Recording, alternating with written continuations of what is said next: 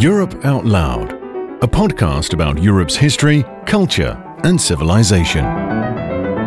Brought to you by the Martens Center with Federico Reo. Hello everyone, welcome to a new episode of Europe Out Loud, our podcast series. As always, we have chosen a topic which I believe is controversial in contemporary political debates, but we will try to approach it in a historically and culturally grounded way, at least as much as we can. I am very pleased that I'm not alone on this podcast. I would like to welcome actually Dr. Marco Duranti from the University of Sydney. Welcome, Marco. It's a great pleasure to be here. Thank you. Because the main topic of our chat is actually based on Marco's recently published book last year, actually 2017, by Oxford University Press, The Conservative Human Rights Revolution. So first of all, congratulations on an excellent book. It's a big tome, but very thought-provoking.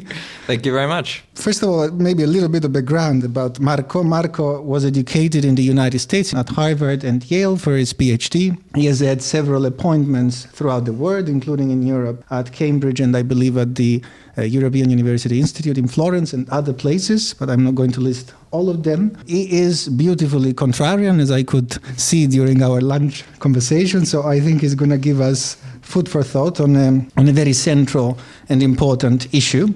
I have to say, Marco, I was struck when I came across your book for two reasons. I mentioned them briefly to you before we started recording. First of all, we have long been thinking here at the Martens Center about the possibility of what we called somewhat tentatively a center-right or conservative Europeanism. And in your book, I have found, in fact, what I believed for a long time was the case, that there is in the history of European integration actually such a movement, and then at a point it was lost, and we are now trying to rediscover it. And I would like us to talk a bit about the contours of this ideological stance. The second point is even more burning in terms of political relevance, because the main argument you make is that conservatives actually were important, the most important perhaps, driving force behind the European Convention of Human Rights and therefore the birth of the European human rights system. And this is a very novel, I would say, idea, and we'll have the occasion to look into that more deeply. But let me start with a very general question. Can you perhaps summarize for us the main arguments of the book? What are your main claims? Sure. Well, I'll try to be as controversial and as historically grounded as possible. Yeah, so the argument of the book is that the European human rights system, above all, the European Convention on Human Rights, adopted in 1950, reflected both conservative values and conservative interests.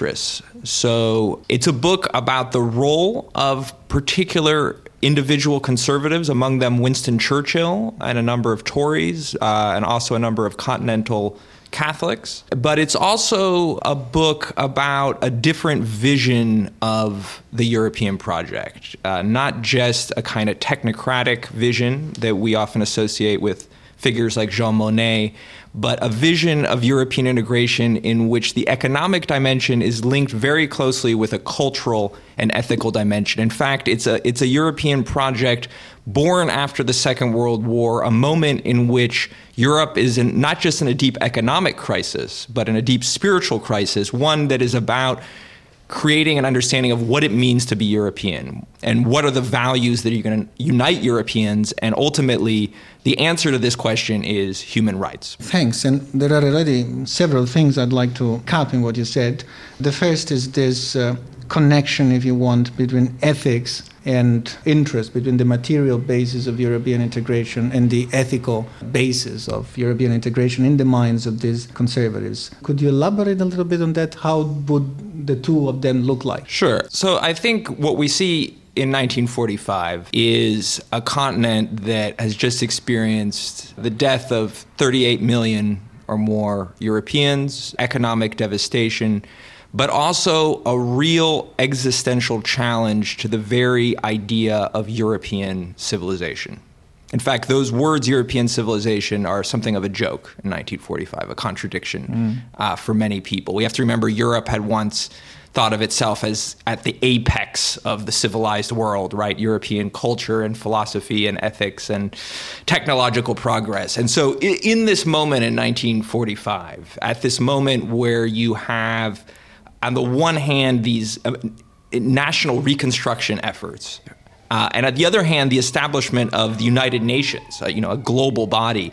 You have in between the two, in between this global reconstruction and in between the national reconstruction, the beginning of an effort to do something else, to think of a rebuilding of the unity of Europe. And for the conservatives that I write about, among them, for example, Winston Churchill, who is in the opposition after the Second World War, after losing an election to the Labour Party, quite stunningly in 1945. Or figures like certain Christian Democrats in France in particular, who are in the governing coalition, but find themselves in a minority in contrast to the power of the left.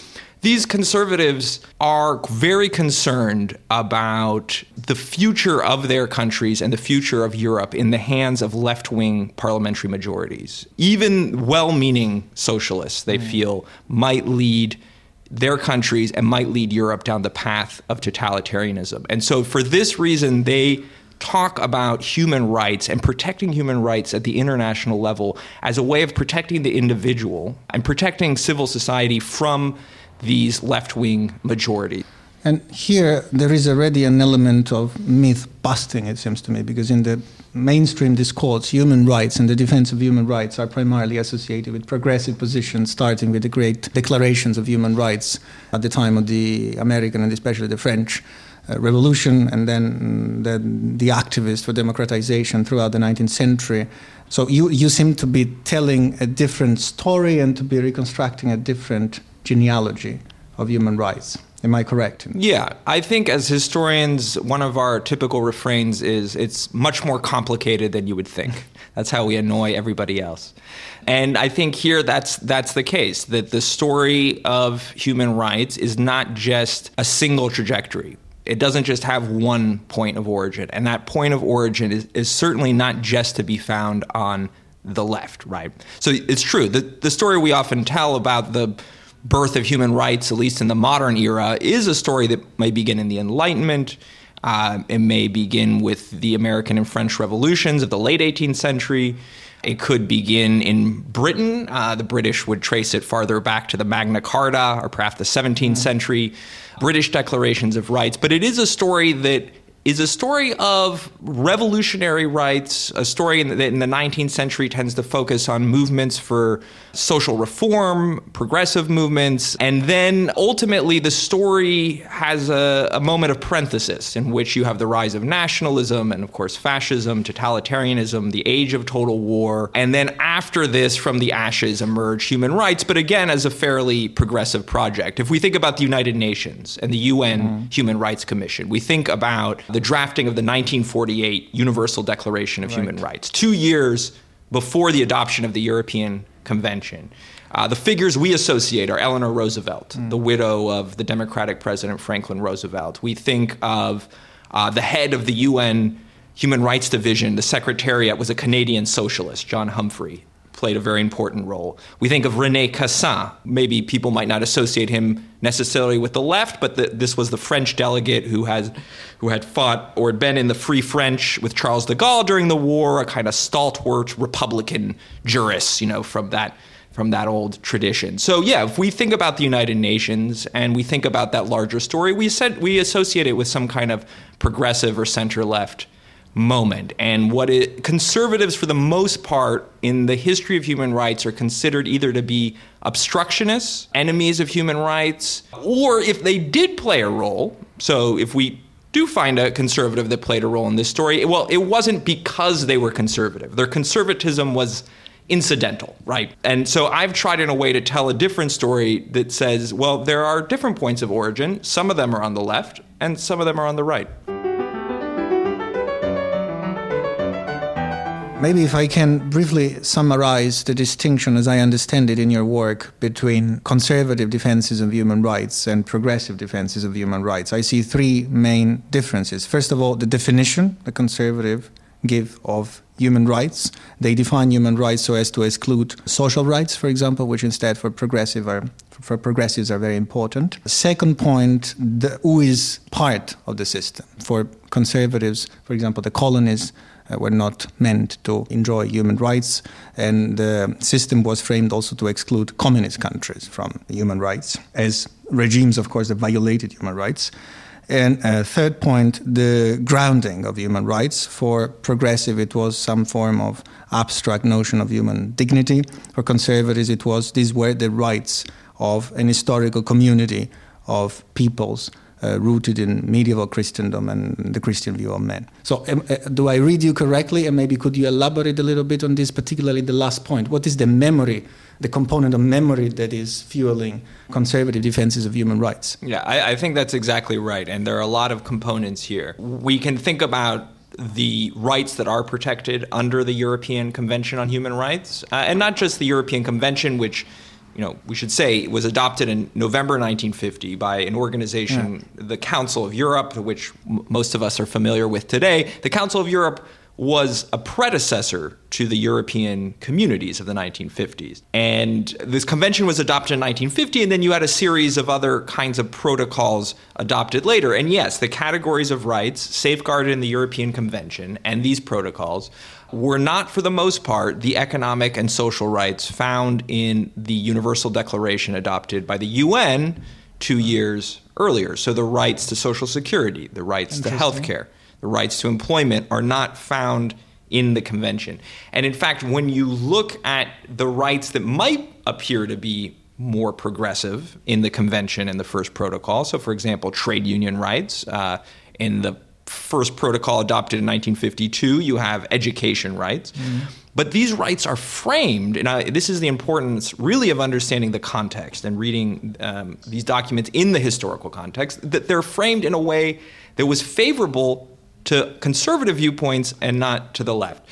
So that's an interesting puzzle. Why is that? And if you talk to jurists, you talk to the Council of Europe, they'll give you a kind of technical explanation. They'll say, well, these were rights that were best adjudicated on by a kind of European court, or they reflected some kind of consensus at the time and so forth. And what I try to do is step back and say, well, if you actually go into the archives, you actually look at the private correspondence, you look at the government memos, you look at the newspapers, you look at the domestic political context, you realize the story is not that simple. You look at another part of the convention, the most radical part of it, the creation of this European Court of Human Rights. And we can talk more about that, but that was unprecedented for the time, quite radical, and I argue also a conservative innovation. And then the last part that you touched on is something a little bit deeper. It's not just about the rights, which ones are protected or not, or this court.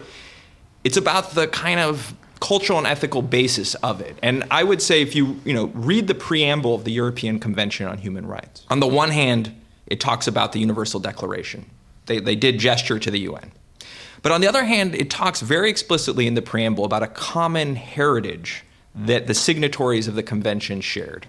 These mostly Western European non-communist governments. They shared a common heritage of the rule of law, of political democracy. They say political, not social democracy. So there is this two-sided part that human rights are universal, but they're also something very European, and in particular something very Western European. So the convention is really about European human rights and not universal human rights. And there, I think, is where the connection between culture and politics becomes evident. This wasn't just a legal project. It wasn't just a political project. It was a cultural project. And the roots of that are deeply embedded in a kind of Christian vision of European values that is something much older, something that predates human rights law altogether. Could you clarify in what sense, when you say that, for example, the European Court of Human Rights, the idea of a court with supranational jurisdiction that could therefore adjudicate cases brought before it by citizens, in what sense is this conservative? I mean, a liberal could say this is also a liberal internationalist idea. Yeah. On what ground do you make the claim? So again, we have to be very attentive to the particular context of the time, both the immediate aftermath of the Second World War, but also the broader history of how conservatives and how people on the left viewed courts and viewed judiciaries. Now, if you think about the traditions of sovereignty we have in Britain or we have on the continent, these are constitutional traditions in which courts do not have the kind of radical powers of judicial review. They don't have the ability to overrule acts of parliament in the way, say, you would see in the U.S. Supreme Court in the U.S. system. So in Britain, you have the principle of parliamentary sovereignty. The parliament is supreme. And this is particularly true of the views on the left, because the left in Britain, they saw obstacles to the will of the majority as getting in the way of their program of social reform. Or even social revolution. Courts were considered to be conservative. The judiciaries were considered to be a conservative elite. The left associated them with rulings against trade unions, against left-wing organizations for property rights. On the continent, the same thing. In France, and the French are a big part of this story, France, the guiding principle is that of popular sovereignty, the will of the people expressed through the National Assembly, not judges. In fact, in France, there was an expression, and you still have it to this day, a fear of a gouvernement de juges, a government of judges, a sense among French Republicans that to give too much power to courts was in effect to restore kind of the aristocrats of the Ancien regime, the people who had power over the people. So we just have to understand that courts were considered, to give that kind of judicial power to any court was considered conservative. And on top of that, at the United Nations and among international legal circles in the 1940s, it was considered absolutely preposterous, fantastical, utopian that any European countries would ever agree to give an international court that kind of power over their domestic affairs. And so that's one of the real mysteries. How did it happen then that you had the Council of Europe, these member states, agree to at least have optional provisions in the European Convention to create this unprecedented court? And that's why the book is a revolution. It's a conservative human rights revolution, because there was this incredible revolution in the kind of institutional and constitutional structures of Europe that had not been foreseen at all, even in the aftermath of the Second World War. Okay, thanks. I have one question on sort of current developments before we move to discussing some issues related with Christian democracy, which is particularly interesting, I think, in the context of the European People's Party. And the question has to do with the way these competing narratives on European integration that partly come out of your book at a point seem to disappear. And today, the European project is largely identified with liberal progressive, let's say, cosmopolitan ideas, to the point that the campaign next year, for example, is often framed as a fight between Macron on the one end and Salvini, if you want. So sort of liberal cosmopolitanism and national populism. When, at a point in this history, the conservative Europeanism that supported the European Convention on Human Rights sort of disappeared or fades away or is not influential anymore, how did that happen? And how do you see that as a historian? Well, look, I would partly disagree with your premise. I think there are a lot of people now on the left, especially farther on the left, or you might call them the populist left, the more kind of old radical left, that has the new old left.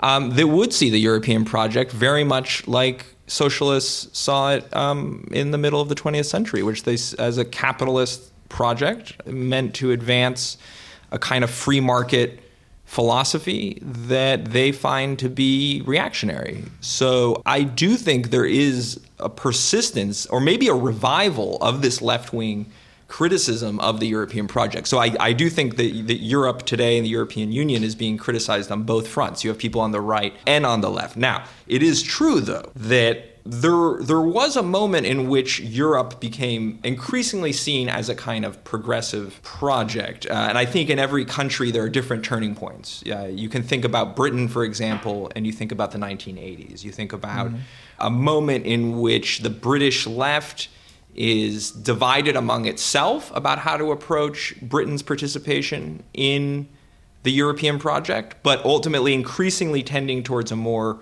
pro-Europe position. And you see Margaret Thatcher, who struggles a lot about with the question of how much to support this ever greater union. And Margaret Thatcher ultimately does a volte-face. She ultimately moves from viewing the European project much like Friedrich Hayek had seen it, as a kind of liberalizing project, a free market project, aligned with her own vision, to seeing it as a kind of super state and a progressive technocratic project that was in opposition.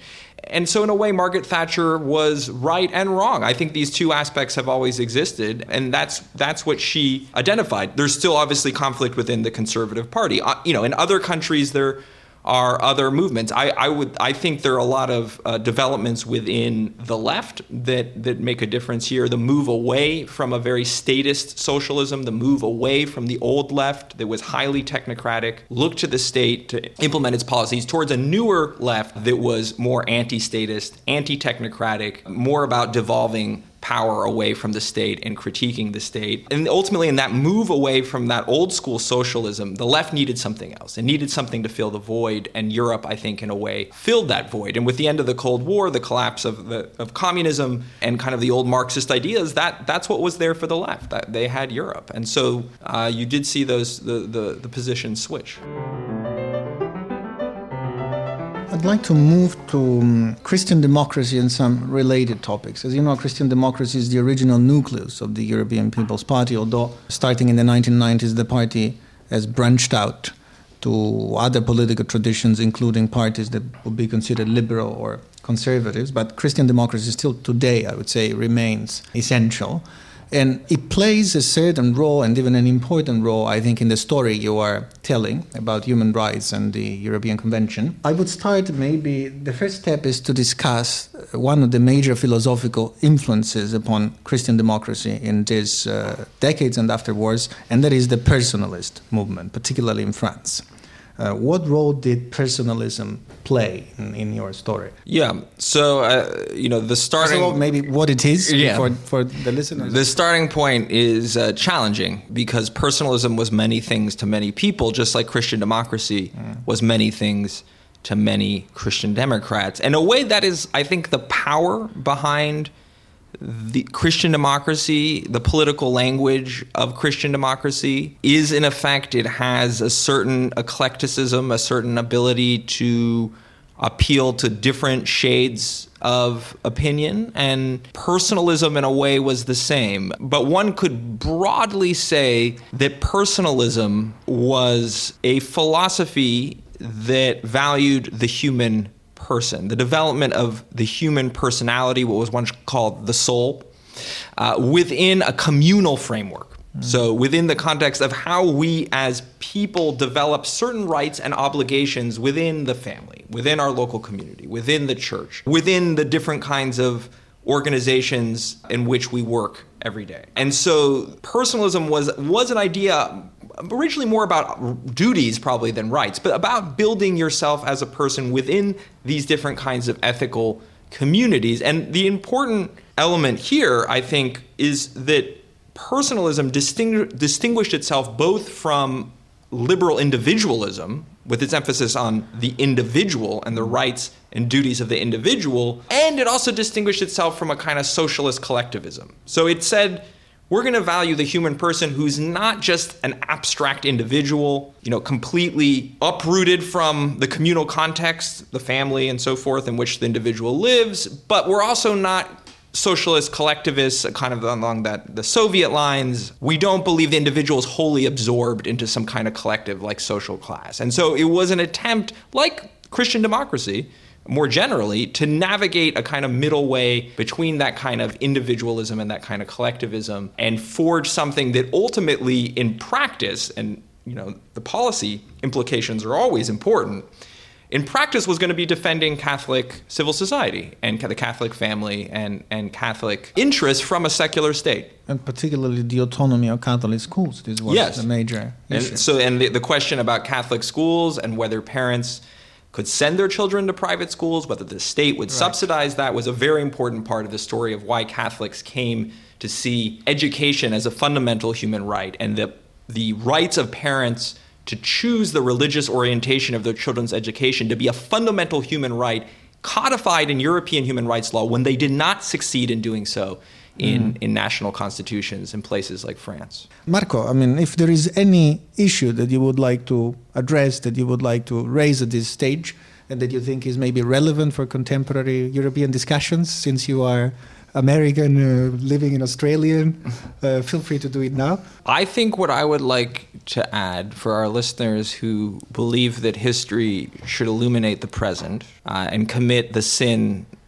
we historians call presentism, of which I'm a sinner, I would simply suggest that in the moment we find ourselves now, with the rise of populism on both the left and the right, that the original conservative function of the European Convention on Human Rights and European courts might once again become highly relevant.